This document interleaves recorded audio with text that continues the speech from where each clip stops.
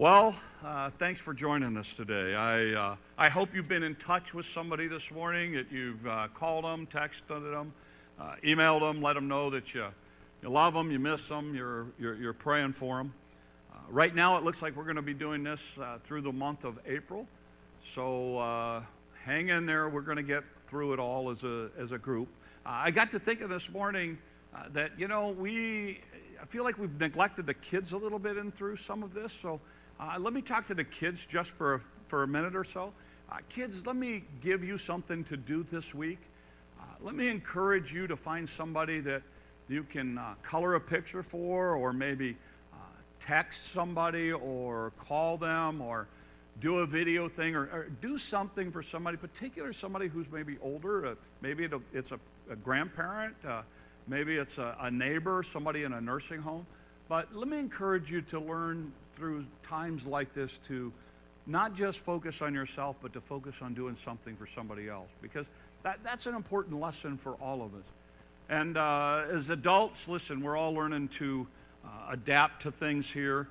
Let me encourage you, if you're not on our email, please get on our email list. That's our primary way of communicating with our church family through this time. We've had a lot of changes, a lot of things that we're adapting to. We've been working this week trying to get some things knocked out with the video. We had our well go out at the church this week, so we've got a guy coming in on Monday to pull that and get that pump fixed. Like you, we've kind of just adapting as things go along. Josh ended up actually having drill this weekend, so we're trying something different even this morning with the video part of it. So Cooper's helping me out. We actually came up here and recorded this on Saturday so that tomorrow we can go live and try to fix some of the problems that we had last week with the video and audio together. So hopefully we're getting all that fixed and worked out. So thanks for being patient with us through all of that. I know it's tough, and I know during times like this, there's just a lot of stuff. So one of the things that, as we've been learning, encouraged to do is to pray. So let's take a minute or two here and start our time together with prayer. So let's pray. Lord, thanks. It's really hard right now for a lot of folks. Lord, there are financial issues, health issues, there's worry, depression, fear, anxiety, so many things that we're dealing with. And Lord, we thank you that you have gotten us this far, and we just ask your continued hand in each of our lives. Lord, we ask you to physically heal those that are struggling, that are having a difficult time. Lord, for those that have been hit with this, Lord, would you physically heal them? Lord, we ask that you'd guide for our leaders, for people who are making decisions, for businessmen and women who have tough choices to make. Lord, for our people who are on the front lines of this with nurses and doctors and healthcare workers, would you continue to protect them? And Lord, for those that are watching this morning, Lord, would you just calm our hearts? May we take the next few minutes and time together, Lord, to just speak to our hearts. May we apply the things that you impress upon our hearts. And Lord, for those who may not know you, they may not have that personal relationship, Lord, may today be a day that becomes really life-changing for them as well. And Lord, when all of this is said and done, Lord, we want you to be honored, glorified. We all want to be drawn closer to you and closer to one another. These things we ask in your name.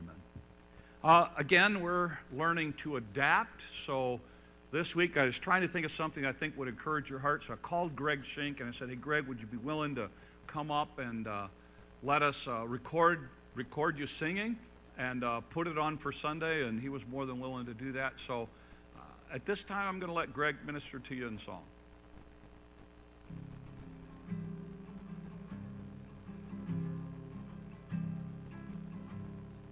What a friend we have in Jesus, all our sins and griefs to bear. What a privilege to carry everything to God in prayer. Oh, what peace grace we often forfeit. Oh, what needless pain we bear, all because we do not carry everything to God in prayer. Have we trials and temptation? Is there trouble anywhere? We should never be discouraged. Take it to the Lord in prayer. Can we find a friend so faithful who will all our sorrow share? Jesus knows our every weakness. Take it to the Lord in prayer.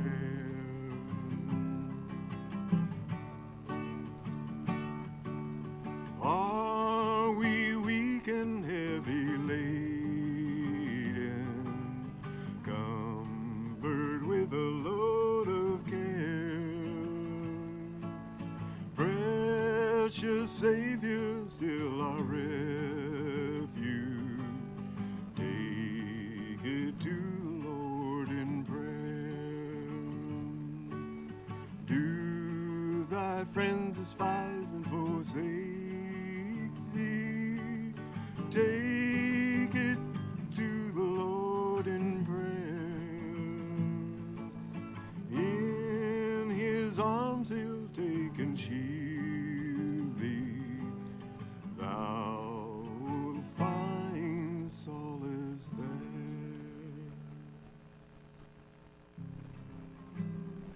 I appreciate Greg doing that for us. I know it's a blessing to your heart as it was to mine. We are in the last lesson of our series on being anxious for nothing. We started this journey about 5 weeks ago, and normally, if you're following in a book and the study guide and the small groups, we would have ended last week. But I wanted this morning to go to the next verse and talk about that. So we're going to go one more week, and then next week, of course, we'll do our Easter service. So if you've been with us, you kind of know the history and the background, but for those of you that are just joining us, I want to kind of go through a quick, short review. You can go back and listen to it on the podcast platforms, or you can go back and watch them on YouTube, and it'll give you a little bit of background. We talked about the idea that Paul writes in Philippians to the church at Philippi, and he's trying to encourage them, and one of the things that Paul does is he's in prison, he's going through a difficult time, but he writes to these people to help them through their difficult time. And in Philippians chapter 4, Paul gives us a series of things that he talks about. And so one of the first things that he says is, rejoice in the Lord always, and again I say rejoice. Now, we talked about the idea that we let this area of the platform represent the world. And the reality of it is, each one of us is in the world, so we experience all the things that the world experiences. The Bible says the rain falls on the just and the unjust. Jesus said, in the world you'll have tribulation, but be of good cheer. I've overcome the world. So we shouldn't believe that as a Christian we're exempt from dealing with stuff that the world deals with. The Bible says that we're going to go through everything the world goes through. But the difference is we have a resource that the world does not have. So when Paul's writing to Christians, he says, I want you to rejoice in the Lord always. And again, I say rejoice. And we let our tent over here illustrate this idea that even though I'm in the world, even though I'm going to experience the storms of the world, the beauty of it is, as a believer, as a child of God, I have the shelter, the refuge of God always over me. So I have a place to come, I have a place to go to be able to handle the stuff that the world has and throws my way. And then Paul talks about the idea of, he says, now you rejoice, and then he says, let your moderation be made known unto everyone, because the Lord is at hand. He talks about the idea of let your gentleness be made known unto all. In other words, as you're living out here and people see your life, I want people to see you as a person who is calm, who is reasonable. I want people to see you as having a sense of security that the world doesn't have. And you and I can do that because, as he talks about, it's the idea that the Lord is near. And so Paul says you need to remember that. So be anxious for nothing, but in everything, with prayer and supplication, with thanksgiving, let your requests be made known unto God.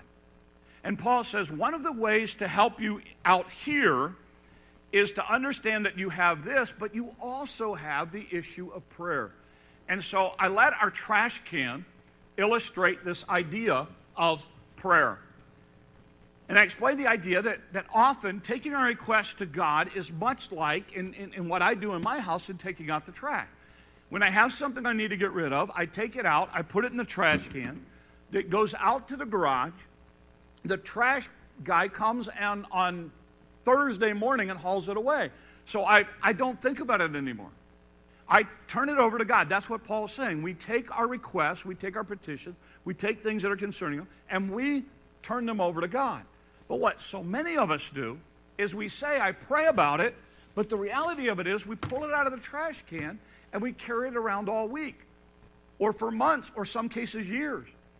Because we're not convinced that the person is going to handle it the way we want it handled. And so often it's easy for us to carry all of that stuff around. And Paul said that you put Peter said it this way, cast all your care upon him because he cares for you. And Paul said, you pray with the idea with thanksgiving, you let your request be made known unto God. You let God take care of it and deal with it. And then we talked about the idea that what God does at that point, and we let a USB stick illustrate that. God then says, and the peace of God that passes all understanding will keep your hearts and minds content. And we talked about the idea that what God offers us is peace. When we learn to trust him with our problems and our issues and our worries and our concerns and our fears, he then offers us the peace of God, the same peace that Jesus Christ had when he was on this earth.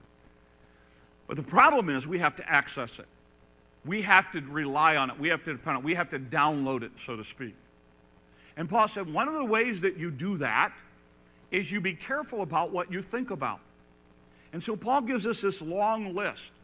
And he says, whatsoever things are true, honest, just, virtuous, praiseworthy, lovely, think on those things. And last week, I had a bubble machine up here.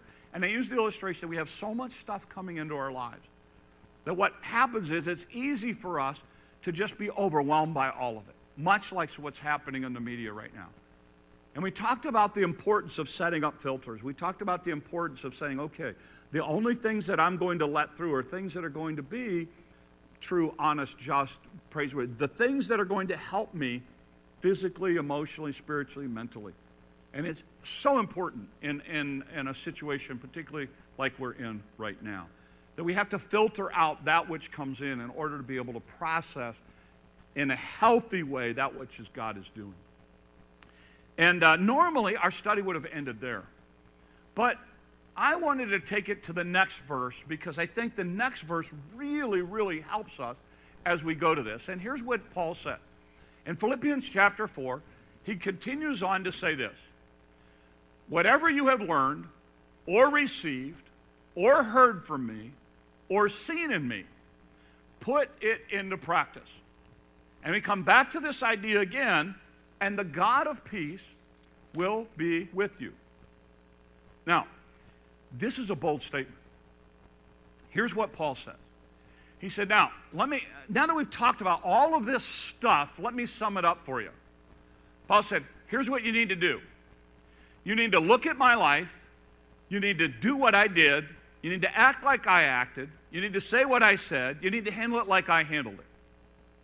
Now, that's a pretty bold statement. That's a pretty bold statement of these people to go, well, who do you think you are to say, look, just follow me. If you really want to handle it, you just do it the way I did it. And the reason we don't understand why Paul was able to say this is because so many of us don't know the backstory to the book of Philippians. So this morning, what I want to do is I want to go back to the beginning at Philippi. And I want us to understand the backstory so that as we go forward, we can understand this idea of why Paul was able to say, hey, here's how you handle it. You handle it the way that I handled it. So, if you have a Bible, I want you to eventually take some time, go to Acts chapter 16, read the whole story. It's the story about Paul as he comes to Philippi for the first time. Paul actually is on his second missionary journey. He and Silas go to Philippi. Here's what you need to know about Philippi. 100 years before they got there, the people at Philippi had helped one of the Roman emperors.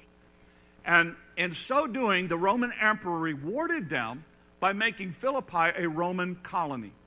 So basically, Philippi was considered a mini little Rome in that area. They had all the rights and privileges of Roman citizens. So because of that, it was a very, very unique town. So they had this whole concept with this idea of, you know what? We are basically like a mini Rome. The problem is, Philippi had very little godly influence. It was primarily a pagan city.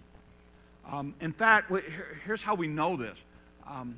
If you want the Jewish world, if you wanted to establish a synagogue in a city, you had to have 10 male men in order to establish a synagogue. If you had less than 10 male men in a city, then the Jewish tradition, the Jewish theology was this. You were to meet at the river and to pray. That's how you could continue to worship God. But as far as a synagogue goes, you had to have 10 men. When Paul gets to Philippi, he goes to the river. And when he goes to the river, one of the people that he meets is a woman by the name of Lydia. So Paul meets with Lydia. She comes to know Christ. Her family comes to know Christ. Paul continues to go to the river. And so I want to pick up the story. And again, I'm just going to hit verses from time to time in the story of Acts. But there's a lot in between, so I want to encourage you to go back and read it for yourself. So here's what he says in Acts chapter 16, verse 13. On the Sabbath, he went outside the city gate to the river, where he expected to find a place of prayer. He sat down and began to speak to the women who were gathered there. So what happens is, Paul goes out, he speaks to these women, they continue to learn and they continue to grow and they continue to become believers. And in the process of that, as you read on in the story, here's what you're going to find happens. A teenage girl starts to follow them. And she starts to cry out, these men are men of God. Listen to them, listen to them, listen to them. The problem was, she was a pagan. She was not a true follower of Jesus Christ. She actually had ties to the occult. And so people were using her in order to make money off of her. And this was a way to make money. So at some point, what happens is Paul and Silas decide they need to deal with this issue. So Paul casts the demon out of her. She then becomes a Christian and then starts following Christ and has nothing to do with her previous life. We call that repentance. Well, the problem with that is the people who were in charge of her started losing money. And they didn't like that. So they went to the city officials and said, we need you to deal with these people because these people are anti-Rome. Basically, they were hurting their business. And the way it was set up during this time is Rome only dealt with big stuff. Rome left it up to the cities to deal with the city stuff. So Rome didn't care what you did as long as it didn't get up to Rome and it wasn't an issue that Rome had to deal with. So they come to the magistrates, they get the magistrates all riled up, and then here's what the passage says. It goes on to say this. The crowd joined in the attack against Paul and Silas. And the magistrates ordered them to be stripped and beaten with rods. After they had been severely flogged, they were thrown into prison. And the jailer was commanded to guard them carefully. Now, lest you misunderstand what happened here, what would happen is they would take a set of sticks, birch or elm, they would bind them up and they would beat them. And this was an incredibly difficult, harsh punishment. Sometimes they would actually take the person and hold them up by their feet and beat the bottoms of their feet until their feet were actually had broken the bones in their feet. So it was an incredibly painful thing. It was an incredibly humiliating thing. Now here's the issue that we're not going to find out till the end of the story. Paul was a Roman citizen. And Rome said, you can do whatever you want in your city, but you can't touch Roman citizens without our approval. So at any point, Paul could have stopped and said, hey guys, I'm a Roman citizen, you can't do this to me. But Paul doesn't. We'll talk about why at the end. So what happens is they beat them, they throw them into prison. Now, at this point, you have to understand they are in incredible pain. First of all, they got beaten because they did what was right, because they were serving God. They get beaten, they get thrown into prison, and the prisons there were not like our prisons today. Prisons there were dark dungeon kind of places, not anything pleasant, not anything that anyone would want to be a part of. And so they're thrown into prison, and yet here they are, they've done what's right.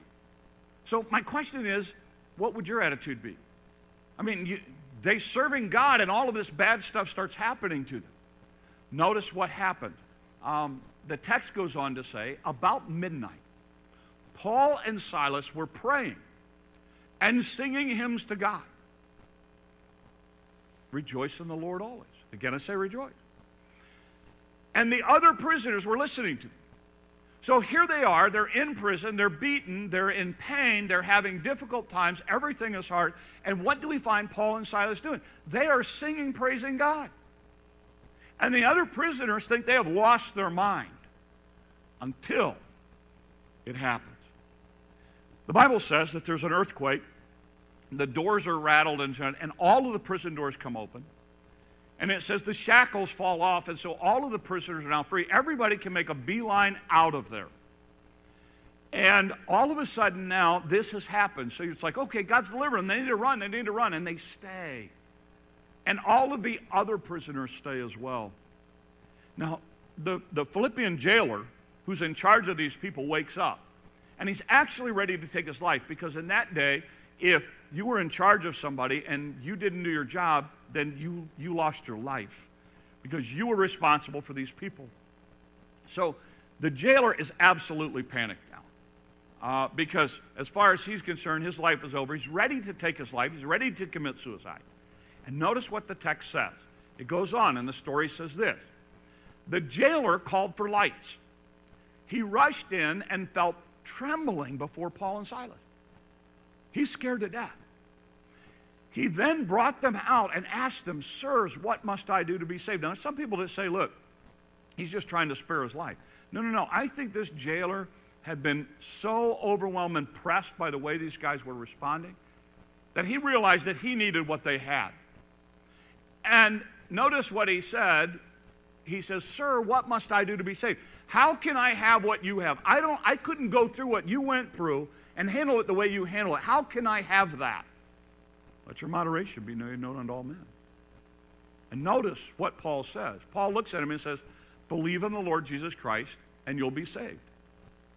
And at this point, his whole household has started getting, and Paul said, in your household too, because notice what it says. It says, they spoke the word of the Lord to him and all the others in his house. So they have this group of people now, and he talks to them from this idea, and he says, look, that's what you need to understand. You need to put your faith and trust in Jesus Christ. Notice what it goes on to say. At that hour of the night, the jailer took them and washed their wounds. Up until this point, their wounds had been cleaned out. They'd just been thrown into the dungeon. And it says, and he immediately, and washed his wounds, then immediately he and all his household were baptized. They said, look, guys, they put their faith and trust in Jesus Christ. They said, look, we're all in. We want everyone to know this. Will you baptize us? And he said, yeah, I will. And so in the midst of their pain and difficulty, and I imagine that would have been incredibly painful even to do that, because these guys were hurting. And then it says, the jailer brought them into his house, and he set a meal before them. He actually brings these beaten, bloodied prisoners into his house. He makes a meal for them. And notice it says he was filled with joy because he had come to believe in God. He and his whole household.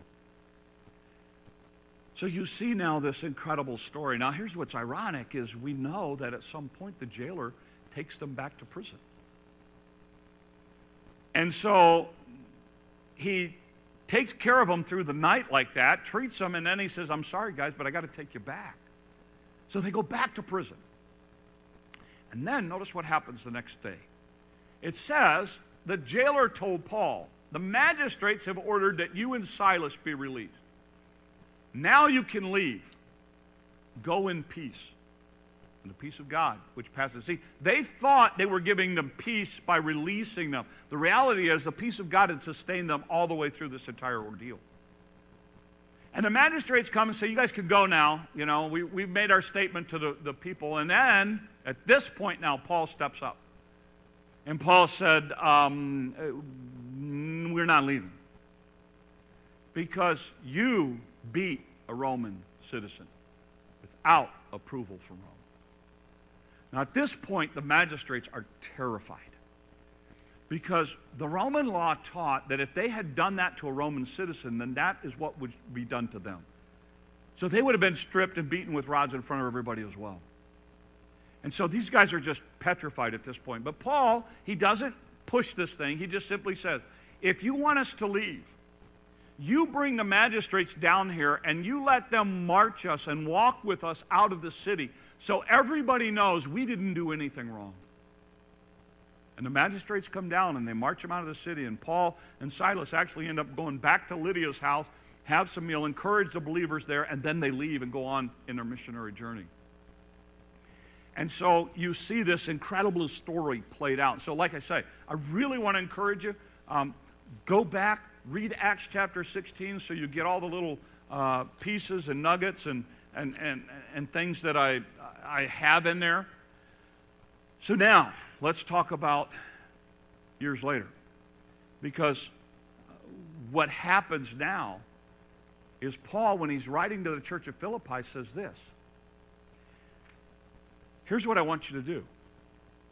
I want you to do what I did. You see, all the people at Philippi knew this story. All the people at Philippi knew. These were guys who were beaten, and yet they sang. They could have run, but they didn't. Paul said, that's what I want you to do. I want you to do what I did. And as you go through the story, you see what Paul did. You have him doing exactly what he's been telling these people. He gets imprisoned, they beat him, and what does he do? Rejoice in the Lord always. In every situation.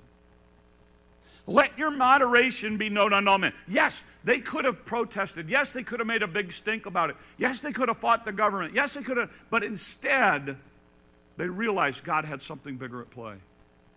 They realized that the Lord was in the middle of all of the circumstances that they had. They pray. They pray and talk to God about how difficult and hard it is, how much pain they're in. They thank God and praise God for the ability to still be able to be alive. And they kept their focus on the right things. They wanted an opportunity to share Christ with the whole community. And so one of the ways to do that was for them to go through difficult times, for them to go through adversity. And so Paul is then able to look at them and say, you want to know how to handle difficult times? You simply watch what I did and do what you saw me do. And can I talk to parents just for a second? Parents, you have little eyes right now that are watching how you handle the days ahead. And you are teaching as much by your response as you are by your words. And it is so important that they see in you a right response to everything that's going on right now, because they're picking up on those clues. So back to our story. Let's talk about some things that will help us kind of as we go ahead and as we go forward. Just a couple of principles maybe to help us. One of the things is, I think you have to understand that when Paul and Silas found themselves in this situation, they saw the opportunities instead of the hardship. Paul and Silas looked at this as an opportunity for the gospel to go forward. So they had no problem handling it with that in perspective. I think for Christians right now, what we're going through right now as a nation, as a country, as a world, I think this could be the finest hour for Christians. I think that if we handle this right, if people see us handling it with a calm and not being anxious and fearful and paranoid, I think it's going to speak volumes to a world. Paul here could have claimed his rights as a Roman citizen. Paul here could have fought and said, you're not going to do that to me, I have a right, but Paul doesn't. Why? Just what he says in Philippians chapter 4, let your moderation be known, let your gentleness be known.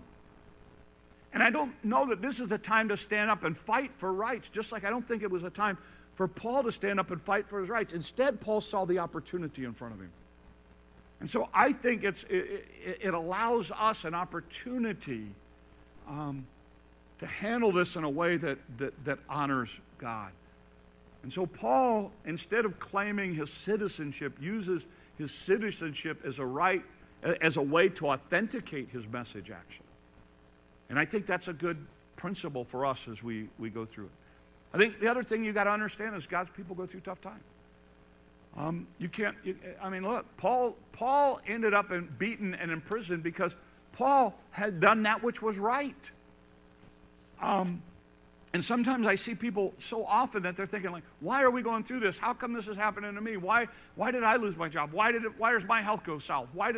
And sometimes we forget that, you know what? As Christians, we're going to go through the same thing the world goes through.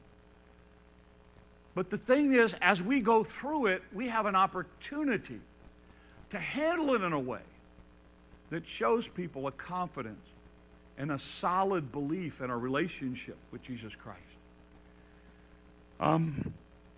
As we try to put some pieces together to help us this week, a couple of things. Two groups of people I want to focus on. First of all, those of you who are Christian. I think this could be our finest hour. I think that the world needs to see people who know how to handle adversity. Because we have the Lord. We have something the world doesn't have. We have someone that we can go to, that we can depend on, that we can cast our care on. We have someone that the world doesn't have. And I think it could be our finest hour. Henry Blackaby, in his book, Experiencing God, talks about this idea. He says, look, he said, you have to understand God is always at work around you. He said, the problem with most people is they don't look for places that God's at work. They're doing their own program and their own thing, so they miss God so many times. And the one thing you see about Paul and Silas in this situation is when they get beaten, when they get thrown in prison, they saw God at work. They saw a bigger picture than how their rights and what they should do and how they should do it and why they should do it. They said, you know what, here's an opportunity. And as we sit in this dark prison, miserable and beaten and in pain and everything else, we're going to praise God. And the other prisoners are just shocked because they're handling it in a different way than everybody else would handle it. Because they're handling it with the help of God. And so I think there's a great opportunity, if you will, for us to be compassionate, but to be bold. And I want to encourage you, those of you who are Christ followers, you're disciples of Jesus Christ, you put your faith and trust in Christ, please hear me now. Now is not the time to cower because of your Christianity. I have no problem telling anyone, the reason I'm able to see this situation like I'm able to see this situation is because of Jesus Christ and my relationship with him. And so I don't think it's a time to be ashamed and to stand up and to be incredibly bold with our faith and our ability for God to help us through this. The second type of person, you're like the jailer. You just haven't needed God. You haven't had a place for God. God's not been that important in your life. You may be a nice person, but the reality of it is the whole Christian thing, the whole church thing, the whole religious thing, you just don't want any part of that. You haven't needed that. You may see that as a crutch. I get that. I understand that. But what I want you to also understand is you don't have to stay that way. You see, the issue that you have right now is that you have to figure out your own way to handle all this. You don't have a shelter or refuge to go to. You have to manufacture that. And one of the things that we're seeing in our culture right now is the ways in the past that people have propped themselves up have been stripped away. And so now there is an opportunity for you to really kind of think about your soul, to think about this issue of life and death. And now we have a whole culture, a whole world who is focused on death. And the reality of it is, none of us are going to escape it. All of us are going to die someday.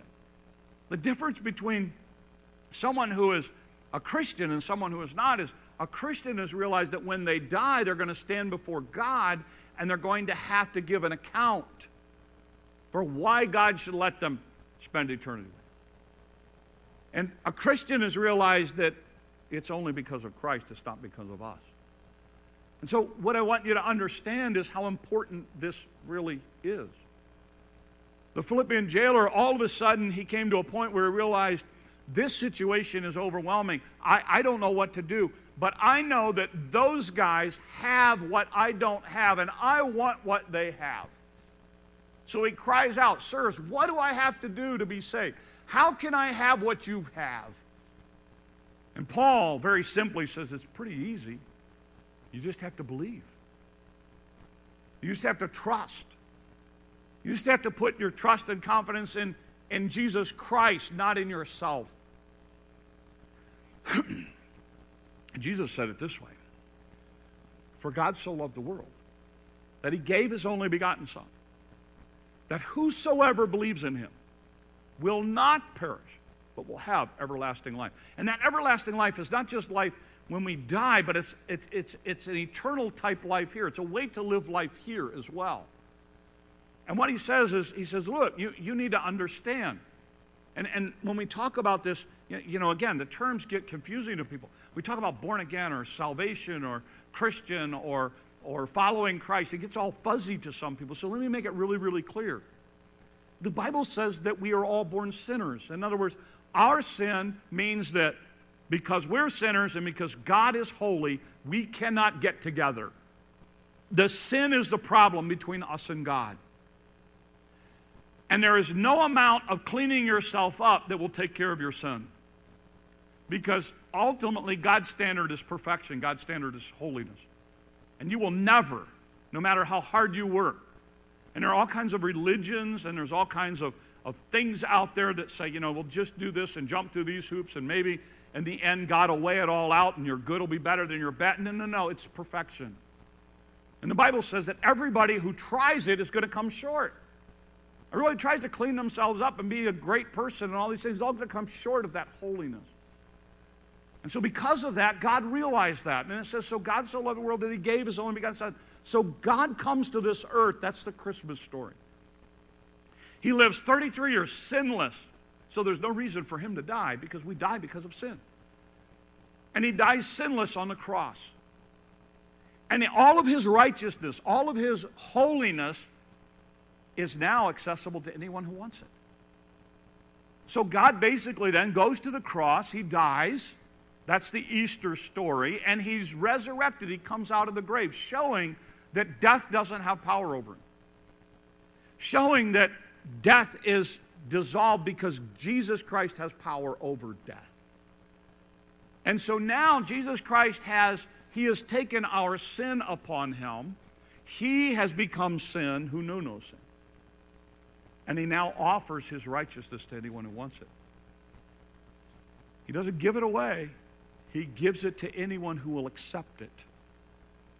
It's important that you and I understand it must be a personal decision we make. No one makes it for us. And when the Philippian jailer said, what do I got to do? He says, believe. That's what you have to do. You have to put your faith and trust in Christ and Christ alone. And that is so important for us to understand. So for me, I was a teenager, Detroit, Michigan. I just simply bowed my head and said, Lord, I know that I'm a sinner. I know that I need a Savior. As best as I can, Lord, I want you to forgive me of my sin. I want you to come into my heart. I want you to be my Lord and my Savior. I don't want to live for myself anymore. I want to live for you. Lord, I want to change the direction of my life. And at that point, Jesus Christ became my Savior, and I now have a personal relationship with him. He is my heavenly Father. He is my refuge. He is always near. He will never leave me nor forsake me. It's not because of something I did. All I did was put my faith and trust in him. He's the one who paid the way for that. And I want to challenge you. Part of the reason everybody's so scared is because they don't have that confidence. So for me, as Paul said, absent from the body is present with the Lord. So I'm okay for the day that I stand before God. Because if God looks at me and says, why should I let you into eternity with me? I'm going to look at him and say, because I put my faith and trust in Jesus Christ alone. And then the Philippian jailer does that, just as Lydia and some of the other people had. And then they were so passionate about it, they wanted the world to know that they were all in. The Bible says they said, can we get baptized? Because baptized was an all-in kind of statement. Salvation is a personal deal between you and God.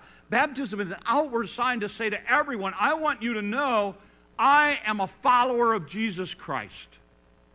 I am his disciple, and I want the world to know that. And so that's what they did. They were all in. They wanted everybody to know. And they made that statement, and Paul said, look, and here's the thing. You can do the same thing as well. You don't have to be in a church building. You can be anywhere, including your living room, and put your faith and trust in Jesus Christ. And I want to challenge you because that is so important. It is so important because the reality of it is we're talking about this virus and everything that's going on, but the reality of this is this. You don't know that you have the rest of this day. There are a lot of things that could take your life from this moment on. And you have to be ready for it. And so for us as a church, for some of your friends who you know who are part of this church, you need to know that is the most important thing to us. It's not about church. Church is not going to do anything for you. Religions, that's not going to do anything for you. It's about a personal relationship with Jesus Christ. So I want to challenge you. If you don't know how to do that, call me, text me, email me, talk to somebody you know who's part of this fellowship. Because we would love nothing more than to share with you what God has done in our lives. So I think there's lessons here from Paul and Silas. I think there's lessons here from the Philippian jailer. And so I want to encourage you. If you've never put your faith and trust in Jesus Christ, please, please, please. We want you to be able to have access to the abundant life that Jesus Christ offers. And you'll find that through it, you'll have the opportunity to have peace in the midst of chaos. And that's what Paul and Christ were all about, knowing that everyone has that kind of assurance. Every week I end with kind of a benediction, some people call it, or wrapping it up. So this morning, here it is. Paul tells the believers at Philippi to do life like he did. In Acts 16, he demonstrated what those principles look like. Rejoice, no matter what your circumstances. Draw near to God so the world can see your gentleness, so they can see Christ in the way you respond. Pray with thanksgiving, even when you're in pain and things are difficult. Allow the peace of God to be seen by everyone. Focus your thoughts on stuff that will help you mentally, spiritually, and emotionally, and be healthy for you. Filter out the stuff that's going to hurt you. And hopefully, through your testimony, people will want to follow the Christ who is real and who is genuine in your life. Let's pray. Lord, thanks for the time. Thanks for your word. Thanks for the lessons. Lord, it's one thing to hear, it's another thing to do. So, Lord, for those of us who are Christians, we know we have our faith and trust in you. That, Lord, I ask that you would help us, give us courage and boldness. Would you help us during times that, Lord, our faith seems weak, that, Lord, we would turn back to trusting you and putting our faith and trust in the idea, Lord, that you're going to continue to guide and take care of us. Lord, for those who may not have that kind of confidence, Lord, would you help them to understand this morning the importance of being ready to leave this world? Lord, would you work in their hearts to help them to understand that there's nothing they can do to earn their way into your presence. That, Lord, it is only through accepting the gift of your Son. So, Lord, may this be a life-changing day for them, and may you work in their lives as well. And thank you for this time. These things we ask in your great and precious name. Amen. Well, that's going to wrap up my time with you. Next Sunday, the world is going to celebrate Easter. I want to remind you that Easter is not canceled. Satan tried that 2,000 years ago and failed, and so, nothing's going to cancel Easter. But I want to encourage you to think of some ways to maybe make it special for your family next week. I'm going to be sending out some emails and some ideas and suggestions for you, and we're going to maybe try some things here as well. So let us know if we can help you. We want to do what we can to be a blessing and encouragement to people during this time. And I want to encourage you to serve somebody this week. Do something. Reach out to help someone else so that you don't get caught up in this idea of making this situation all about you. So, Lord willing, I will be talking to you later online, and we'll see you through video next week. Lord bless you. Have a great week.